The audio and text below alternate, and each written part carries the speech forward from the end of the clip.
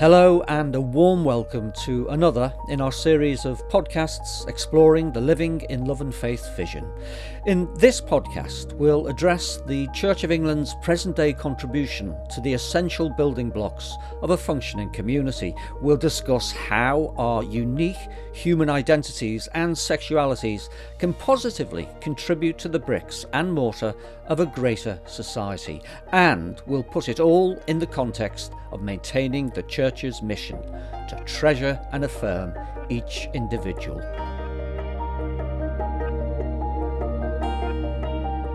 My name is Stuart Henderson.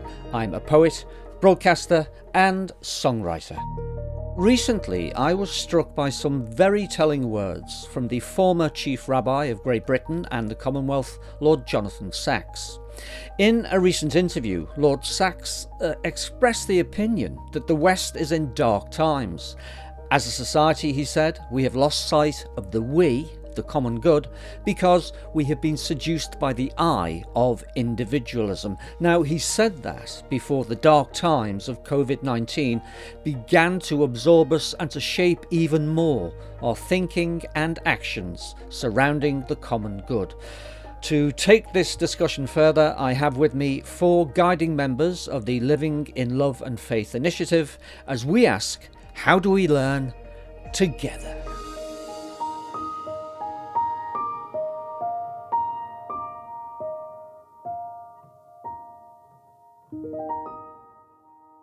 The Right Reverend Dr. Jo Bailey-Wells is the Bishop of Dorking.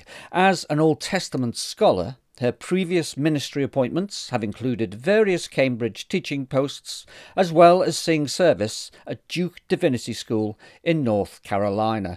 The Reverend Dr. Sean Doherty is a tutor in Christian ethics. Last year, he was appointed Principal of the Church of England Theological Training Establishment, Trinity College, Bristol. Before that, Sean was part of the ministry team on a council estate in Kensington, West London, coping with the aftermath of the Grenfell fire. Dr. Eva John was born in Finland. Forensic study and application of such is her lifeblood. An organic chemist by training, Eva has worked in a quartet of British theological colleges and is now the enabling officer of the Living in Love and Faith project. The Reverend Marcus Green is an Oxford University history graduate and the rector of 3 rural parishes in North Oxfordshire. Previously to that, Marcus served the church in West and South Wales and city centre Oxford, and Marcus is the only member of the group who has appeared on and won the TV quiz show The Weakest Link, unless the other members of the group are keeping their media secrets quiet. Marcus has been a member of the Biblical Studies Thematic Working Group as part of the Living in Love and Faith initiative. So let's take that quote from Lord Sacks. We have lost sight of the we, the common good, because we've been seduced by the I of individualism. How do you all personally respond to that? Marcus? In the debates that we have in Living in Love and Faith when we're talking about sexuality in the church, I think one of the really difficult starting points for us is that lots of us come with very strong opinions and years of talking through these things. One of the difficulties is I am not the end of the story. I am not the whole world. What we've all had to do in this story, and actually I think it's one of the really great things, is not to deny that story, that background, that everything, but just to realise the world is a bigger place. I don't know, I'm not going to speak for anyone else. It's helped me grow. Now that's fascinating. Almost a case of on-the-job training. Yeah, absolutely. I'm really convinced of what I believe. I'm really convinced of where I come from. But if I'm convinced I've got the whole answer, I think I'm on a hiding to nothing. Jo? I'm surprised, Stuart, that you hear Marcus talk about growing. I think I'm not interested in living a day without growing, and growing includes learning. It includes growing in loving God with all my mind, as well as with all my heart and soul and strength. This whole process is nothing if it's not about growing and learning. And of course that must mean changing. It's fascinating to me that you asked the Jonathan Sacks question for a work whose subtitle is about identity and relationships. On the one hand, identity is assumed I think, in our modern day society to be an individual thing, and relationships obviously involves others. But I think one of the areas I've learnt as we've gone along is that if individually we're made in the image of God, so the image of God is a corporate thing as well as an individual thing. And, you know, if Descartes said, I think, therefore I am, I think I want to say, I relate, therefore I am. I don't think my individual identity ultimately is what matters before God. Eva, leading on from that, how do you assess and then also, I suppose, exercise within the group the idea, the Lord Sachs idea of the common good, the we working together? It's funny, the first thing that sprang to mind when Joe was talking about I, we, and identity is that it's fairly Western to think of identity as being about me. I think probably in other places people identify themselves with family, with tribe. You know, it's quite different. And that's quite a good corrective to our understanding of who we are. It's not individual. But in terms of your second question about how that works out in living love and faith, it's so tantalizing to think that, you know, we can do things on our own and think things through on our own. And one of the wonderful experiences of working on living in love and faith is, you know, you might write something or say something or produce something. And then, of course, you have to invite loads of other people to comment on it, to invite their reactions to it. And inevitably, once you get over the kind of wave of, oh my goodness, so many people have responded with so many thoughts, you suddenly realize it's getting better and better. And that is so much more deeply joyful than doing something on your own. Sean? For me, one of the most exciting things I've done as a Christian is talking to people with whom I disagree. And in particular, a couple of years ago, with respect to the Church of England's processes of discussing human sexuality, we had the shared conversations. One of the comments that came through that, at least that I made, and I heard others voice it, was, this is so transformative and helpful, but it's only a very small number of us that are getting to participate in it, and it would be great if other people could have the opportunity of doing so as well. So I think part of the promise of the Living in Love and Faith process is providing a resource for what much larger number of people to access that conversation and to participate in it. In the Learning Together section of the Living in Love and Faith book, there is a quiet mission statement. It is the hope and intention that the resources will offer a humble, informed and respectful engagement in order to discern the mind of Christ. Joe Bailey-Wells, learning to discern the mind of Christ. Now, the Church of England's teaching is that the Bible is the Church's unique authority when it comes to learning about the Christian faith. But to remind us, what is the Bible? Fundamentally, I think the Bible is the Word of God, but equally, the Bible is a set of 66 books written over at least 2 millennia, written by human hands, slightly in the process that Ava has described with the Living in Love and Faith resources, have passed through many other hands in editorial terms. And now we have a collection of books that present to us a multifaceted Word of God, which is complicated to read and understand, and therefore requires interpretation. It requires many different hearts and minds and sets of eyes to read it, to wrestle with it, and then to work out what God is saying and indeed what the mind of Christ might be. As an Old Testament scholar, what would you say to critics who take the line that, well, the Bible is merely a fascinating ragbag of ancient documents, but not much help really when it comes to navigating the complex societal changes of our day with its accompanying moral ambiguities? Stuart, I'll admit that sometimes when I read the Old Testament, I think there's a ragbag in there that needs some sorting out. Actually, that's partly what draws me in. It's complicated. It requires wrestling. But at best, what the Old Testament is some stories of people from the past who have wrestled with scenarios in their circumstances in order to listen to God.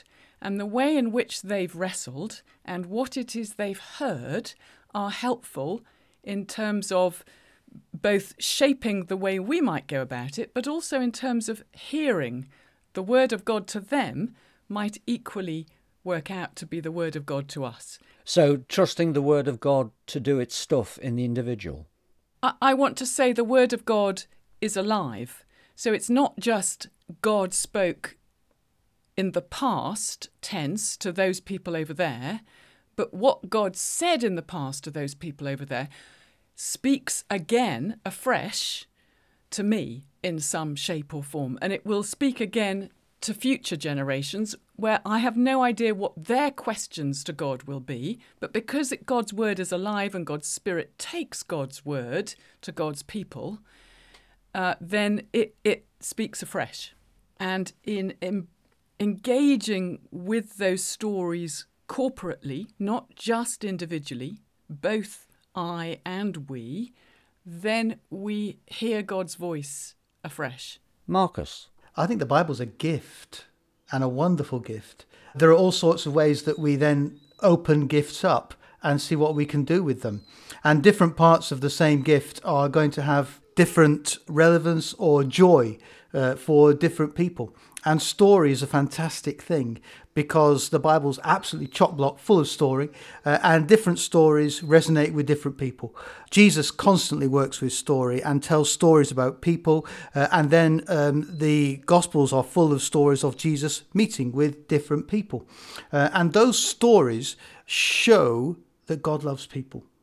And it shows how it worked for those people in that situation and guides us to go, oh, I get it, like that. And then we let those stories become ours. Sean? Joe has already mentioned the diversity of Scripture. I think one of the reasons why Scripture is so diverse is because human experience is so diverse. How could it be otherwise? You know, if theology and if Scripture is about God reaching down to rescue people, then just as people are diverse, then Scripture and God's interaction with us is going to be diverse. One of the challenges, though, I find is that we have false dichotomies in so many areas of life. You know, the Bible is either God's book or it's a human book, whereas, you know, that's a classic example where many people would want to, I would want to say, it's both. It's really essential that you say that it's both. And I think another false dichotomy I find when I'm then teaching is people have a sort of assumption that if you emphasize this diverse range of ways that Jesus interacts with people, then it leads you just into sort of a relativistic, there's no real truth, there's no such thing as the answer that we can look for. Whereas it seems to me that Jesus had remarkable clarity about what he thought was right in the different situations that he engaged with people. So, for example, the rich young man is a classic example of someone that he was very challenging towards and saying, laying it on the line, saying, you've got to give everything up in order to follow me. But then he interacted with other people. So, for example, famously, the woman at the well in a very, very different way. So Jesus had his kind of beliefs, I suppose, shaped, of course, in turn by his scripture, by what we call the Old Testament or the Hebrew Bible. But that didn't stop him from being engaged with real people as they really were. Eva? One of the reasons I'm a Christian is that the Bible tells it how it is. You can use the phrase that the Bible is sometimes a mirror of our humanity. It, exactly as you described, it tells you, the bad stuff as well as the good stuff, the glory of how some people have responded to situations, but also the absolute desperate depravity of the way people behave. What I love about that is that there is nothing in the world around us that isn't encompassed in God, as it were. We don't need to deny reality in order to have faith. On the contrary, the Bible tells us that faith is, in the midst of all of this. God is in the midst of all this mess. And so the messiness and the complexity of the scriptures is kind of why I believe, actually. And things like the stories, they subvert my human desire for separating out right and wrong, for debating issues out there. They suddenly speak in a way that nothing else can speak into who I am, and reach parts that perhaps reason can't reach. Reading through the Psalms, for example, I was just struck recently by Psalm 51 is attributed to David. Unlikely that it was really written by David, but that's another story. But attributed to David after he supposedly committed adultery and arranged for the bumping off of the woman in question's current husband. And then Psalm 52, the very next one, is David supposedly protesting against the mistreatment that he's experiencing at the hands of another. So you've got David as perpetrator in one breath and David as victim in the next. And the reality is that I identify with both of those moments in his own life and a whole lot more besides at different times in my own experience. Marcus? I love Matthew the tax collector. Someone who people are regarding as an outsider and unacceptable. And Jesus spots him and says, "You're mine." And I guess that as a gay person in the church, that sense of outsider whom Jesus loves is really, really precious. He's loved so much, his words are words by which we know Jesus. And that just feels really precious. Plus, Jesus dines with his friends. And other people look from the outside and go, "Well, that's not really the done thing." But Jesus dines with his friends. And I love all of that. Sean Doherty, turning to you and drawing on your academic discipline, the study of ethics, i.e. moral principles that govern a person's behaviour, how is teaching and learning related to behaviour and personal disciplines? Because I know that you've had to grapple with this personally in your own life. As I would say same-sex attracted rather than gay, but there was a time in my life when I would have said that I was gay. But as a gay Christian, I was fortunate and privileged that I didn't experience that feeling of being an outsider in the church. So I was always made to feel really welcome. And for me, welcoming, we talk quite a bit about welcome in church circles, by which we often mean we smile at people and offer them a cup of instant coffee, at the end of the service or something. But in fact, for me, welcoming meant belonging. It meant participation. It meant that I had, a real, a real part to play, and I really felt that I was able to contribute within the church. I think I want to agree with an awful lot of what Sean just said. And say a very important point on welcome in the church, that instant coffee is never welcoming.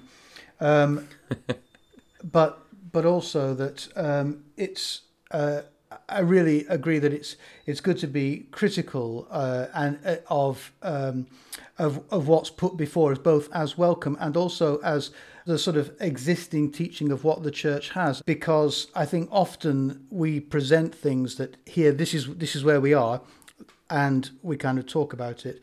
But, the 7 last words of the church, have always done it this way before, have to be heard in 2 different ways. One is sometimes they're put forward as, we've always done it this way before, end of conversation. But putting those words in a different way, we've always done it this way before, presents a different future. Leading on from that then, is the LLF project a pleading in many ways for the church to gather again, to regroup and say, this is how we're going to move forward collectively? We've always said from the very beginning that both the process and the resources that we're producing through Living in Love and Faith is not about setting a course, a direction for the church. It's about creating a dynamic learning space in which we listen to God together. And who knows what God has to say to us. It might be about sexuality and identity and marriage. It might be about other stuff as well. But it's about creating that space through humbling ourselves enough to really hear each other's stories, to really listen to different perspectives, whether it's on the Bible, to listen to science and other disciplines and so on. But its goal is really to listen to God, to hear God together, and to allow ourselves to be transformed, not presupposing what that change is going to be.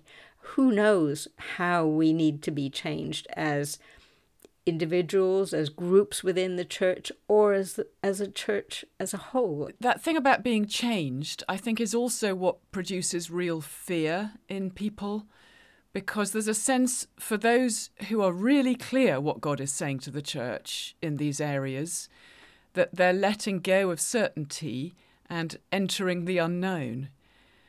And I think that is true. I don't think I would wish to describe it any other way, except that Jesus calls us to take up our cross and follow without telling us what the destination is. That is the story of our faith. That is our destiny. There's actually nowhere better to be. But I can see it's terrifying.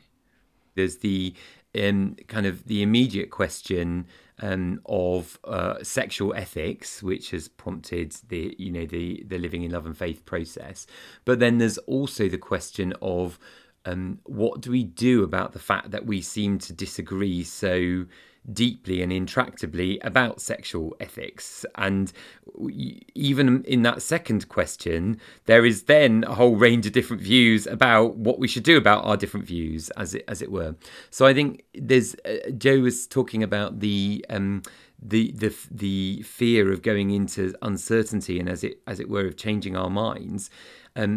For myself, I haven't particularly changed my mind through the Living in Love and Faith process, although I've certainly learnt new things and had my understanding deepened in all sorts of ways, for which I'm very grateful. Where I think I found it really fruitful, though, has been in terms of that second set of questions, in terms of thinking, okay, given that we disagree about this, what on earth are we going to do as a church about this? And therefore, the learning for me is not just about sex and sexuality. The learning has been about church, about disagreement, about dialogue, about how do we cope with difference. Some psychologists have observed that our representation on Instagram and Twitter and so on leads us to display glorious forgeries of ourselves, a kind of psychological Botox. How does that then feed into all this and affect our relationship with God? Being real is fundamental to Christian faith. I have to be who I am in Christ.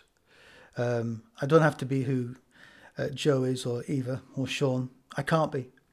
And there's no point in me actually being a pretend version of who I am. I have to be me. The people who know me will tell you that that's a bit of a fairground ride, but it's what it is. And we have to tell the truth. You have to start with the truth, because if you know the truth will set you free. If we pretend, if we put this fake version of ourselves up, this slightly better version, this slightly more palatable version of ourselves there, we are going to get nowhere.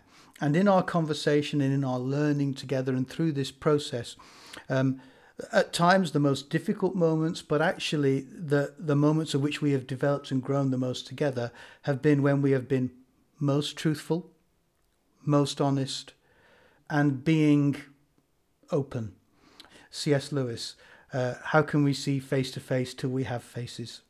Conversely, that truth and openness that's required comes within the parameters of a covenant, a contract, which comes with strictures and warnings about what happens if we break that contract with God. I disagree with you on the subject of contract and covenant. I think they're two really different things, Stuart.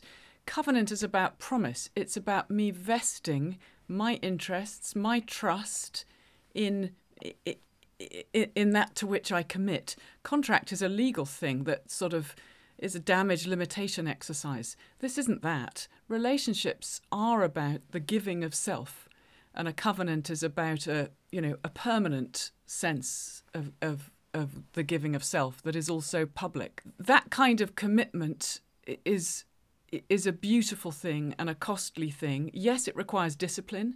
Yes, there are problems if we fail, but it's the vowed life, whether that's about marriage, whether that's about civil union, whether that's about the monastic religious life in the traditional sense. When we make some promises, yes, we're setting the bar really high for the way in which we're seeking to live in love and faith, in loyalty, and there are consequences when we fail, but it's not the end of the world. Well, I'm going to agree with what you said, Joe, but go on to say that covenant is about relationship. And it's a two-way relationship, a covenant. It's a two-way promise. And one of the things about being honest and truthful in a two-way relationship is it has to be a two-way honesty and a two-way trust. And one of the things about all of us involved in this journey, and particularly actually about LGBT people in the church, is a two-way relationship of trust and honesty. We have to have a safe space for that to happen. And one of the difficulties that we've got is that space hasn't always been terribly, terribly safe. And some of us don't find it always terribly, terribly safe these days. Trust is built where people risk vulnerability. Amen. So, when somebody risks saying something to me, risks a lack of safety in order to be honest, then suddenly that builds a depth of relationship and an excitement in terms of getting to know them. But it is risky. That's a risky moment, Joe. It is really risky. I get really worried when people talk about the lack of safe space, and yet, in my experience engaging with God, I wouldn't necessarily call it safe space. When Moses sees the burning bush, he's terrified, and God says, take off your shoes, asks him to sort of to undress, to be a little bit more vulnerable in order to listen. And then later on, Moses says, and who the heck are you calling me to do this, God? They're getting to know each other because it isn't safe, but in order to make it safe. And so it's that determination to keep going in the conversation, even when it might hurt, and yet there might be a breakthrough. It becomes safe because they keep going then, doesn't it? They develop that relationship and it keeps going. And I think that point that we had earlier about how is this for everyone is because we keep going. Inclusion is not when one party feels safe. Inclusion is when everybody feels safe. Or the same level of unsafety. Yes. But excitement about keeping going. But I don't think life with God is safe. And I think if it were, I wouldn't be half as excited about it. It wouldn't have transformed me to the extent, it wouldn't be the journey it is. Ever. I was just going to make a small comment, which goes back to our we thing, is we often think of a covenant between two people or two parties. And of course, the original covenant, the covenant, is between God and his people. And I do wonder if we need to think more about how we are covenanted to one another in the church. By one Spirit, we are all baptised into one body. And so it's the Holy Spirit who has baptised us into one body. It's not the church isn't a membership organisation in the classic sense where you opt in and it's a pure act of autonomy. It's something, as it were, that to some extent has been done to you. So that's why, in a way, I completely agree with Joe and Marcus in their very nuanced dialogue there about safety. One of the reasons why it can never be completely safe is because the Holy Spirit is there, and the Holy Spirit isn't safe either, but he's the one that's joined us into one body. So in a sense, The covenant is, I would want to say, Eva, is not even the covenant we have between one another in the church is not even of our own making. It's something that's been done to us as an act of grace, which is why we're stuck with each other. And one of the things I think God is therefore wants to do is, it's sort of, if it's Ephesians 2, it's more glorious for God that he has brought the irreconcilable together. Now, that doesn't mean, in this case, with respect to sexuality, it's a nice, neat, let's all just agree to disagree. I'm not suggesting that for a moment. What I am suggesting is we're stuck with each other. Therefore, what do we do about it? About the fact that we have this profound disagreement is not a question we can duck. There are people on all sides of the debate who will have things to say where they won't like things, and the challenge has been sometimes to not second guess those voices. We are here to help the church grow. We are here to help the church think and learn, and that's our challenge.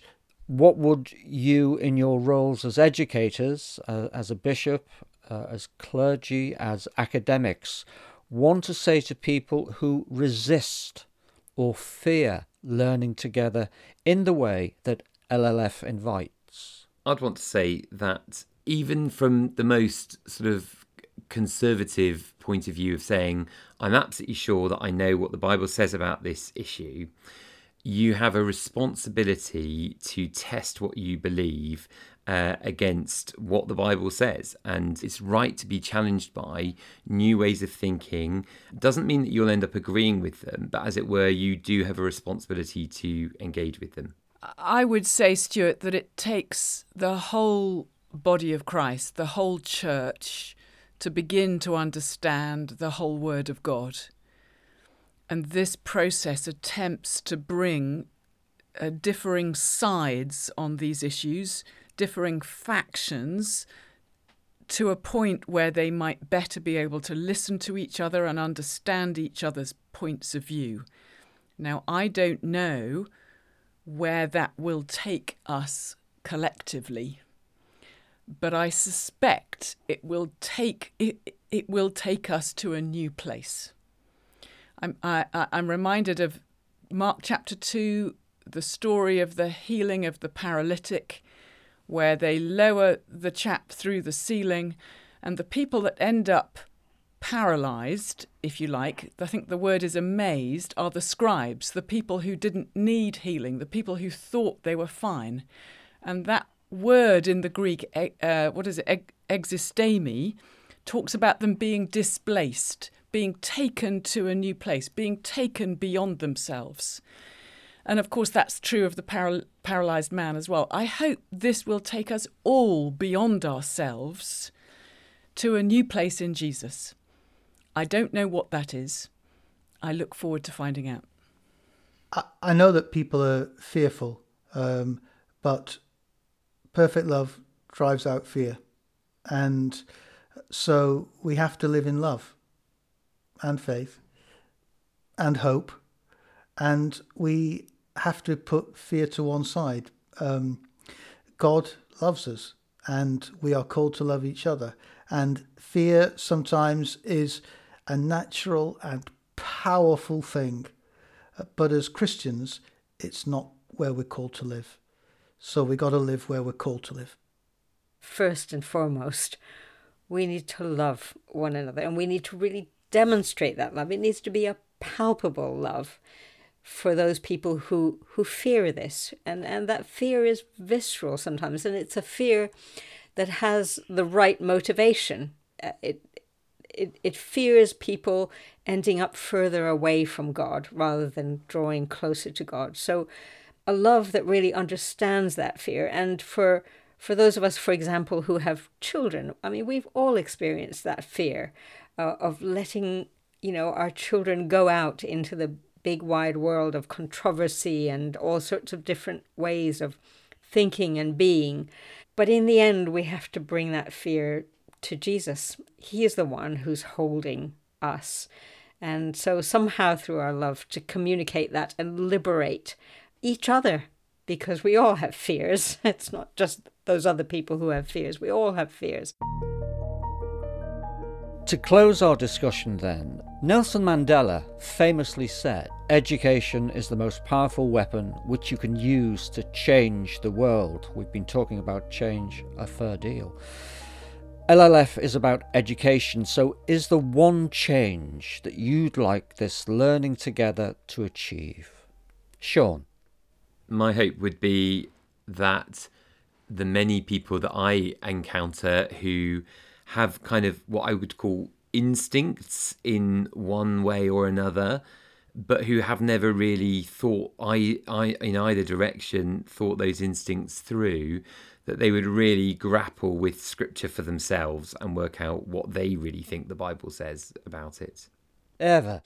I guess one of my hopes is for the church as a body that somehow, perhaps pre-coronavirus, we've been a very divided, polarized society.